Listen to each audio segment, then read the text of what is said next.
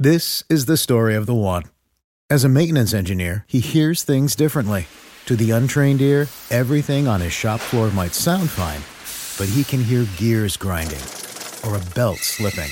So he steps in to fix the problem at hand before it gets out of hand. And he knows Grainger's got the right product he needs to get the job done, which is music to his ears. Call, click Grainger.com, or just stop by. Grainger, for the ones who get it done.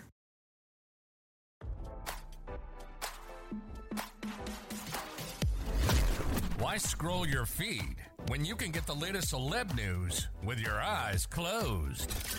Here's fresh intelligence first to start your day.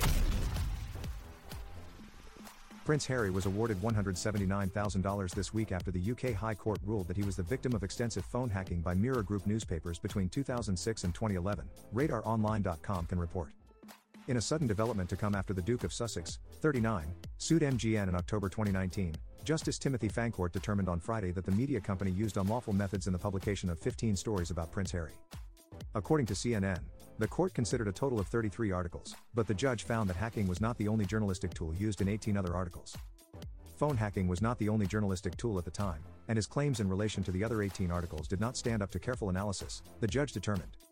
As RadarOnline.com previously reported, the Duke of Sussex filed a lawsuit against MGN, which publishes the Daily Mirror, the Sunday Mirror, and Sunday People, and 3 other claimants in 2019.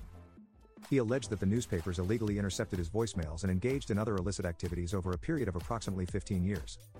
In a statement read by Prince Harry's lawyer, David Sherborne, the renegade royal described Friday's ruling as a great day for truth, as well as accountability. Prince Harry stated that the court ruled that unlawful and criminal activities were carried out by MGN's newspapers on a habitual basis for over a decade, and he called on the financial regulator, the Metropolitan Police, and prosecuting authorities to investigate and bring charges against the media company and those who broke the law. The Duke of Sussex also called for a free and honest press, both in the UK and globally, before stating that anything else would poison the well of the profession on which everyone depends. He hailed the ruling as vindicating and affirming and noted that while he had been warned that taking on powerful entities would have consequences, he believes it is a worthwhile price to pay for a free and honest press. This case is not just about hacking. It is about a systemic practice of unlawful and appalling behavior, followed by clever ups and destruction of evidence, the shocking scale of which can only be revealed through these proceedings, Prince Harry said in the statement read by his lawyer. Today's ruling is vindicating and affirming, he continued. I've been told that slaying dragons will get you burned, but in light of today's victory and the importance of doing what is needed for a free and honest press, it is a worthwhile price to pay. The mission continues, Prince Harry concluded. As RadarOnline.com reported, Friday's ruling marked the end of just one of several lawsuits brought by Prince Harry against major UK newspaper publishers. The Prince is also in the process of suing Rupert Murdoch's News Group newspapers and Daily Mail Publishers Associated Newspapers Limited.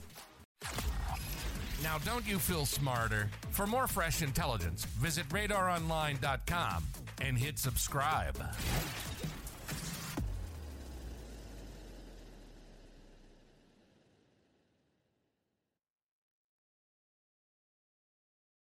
This is the story of the one.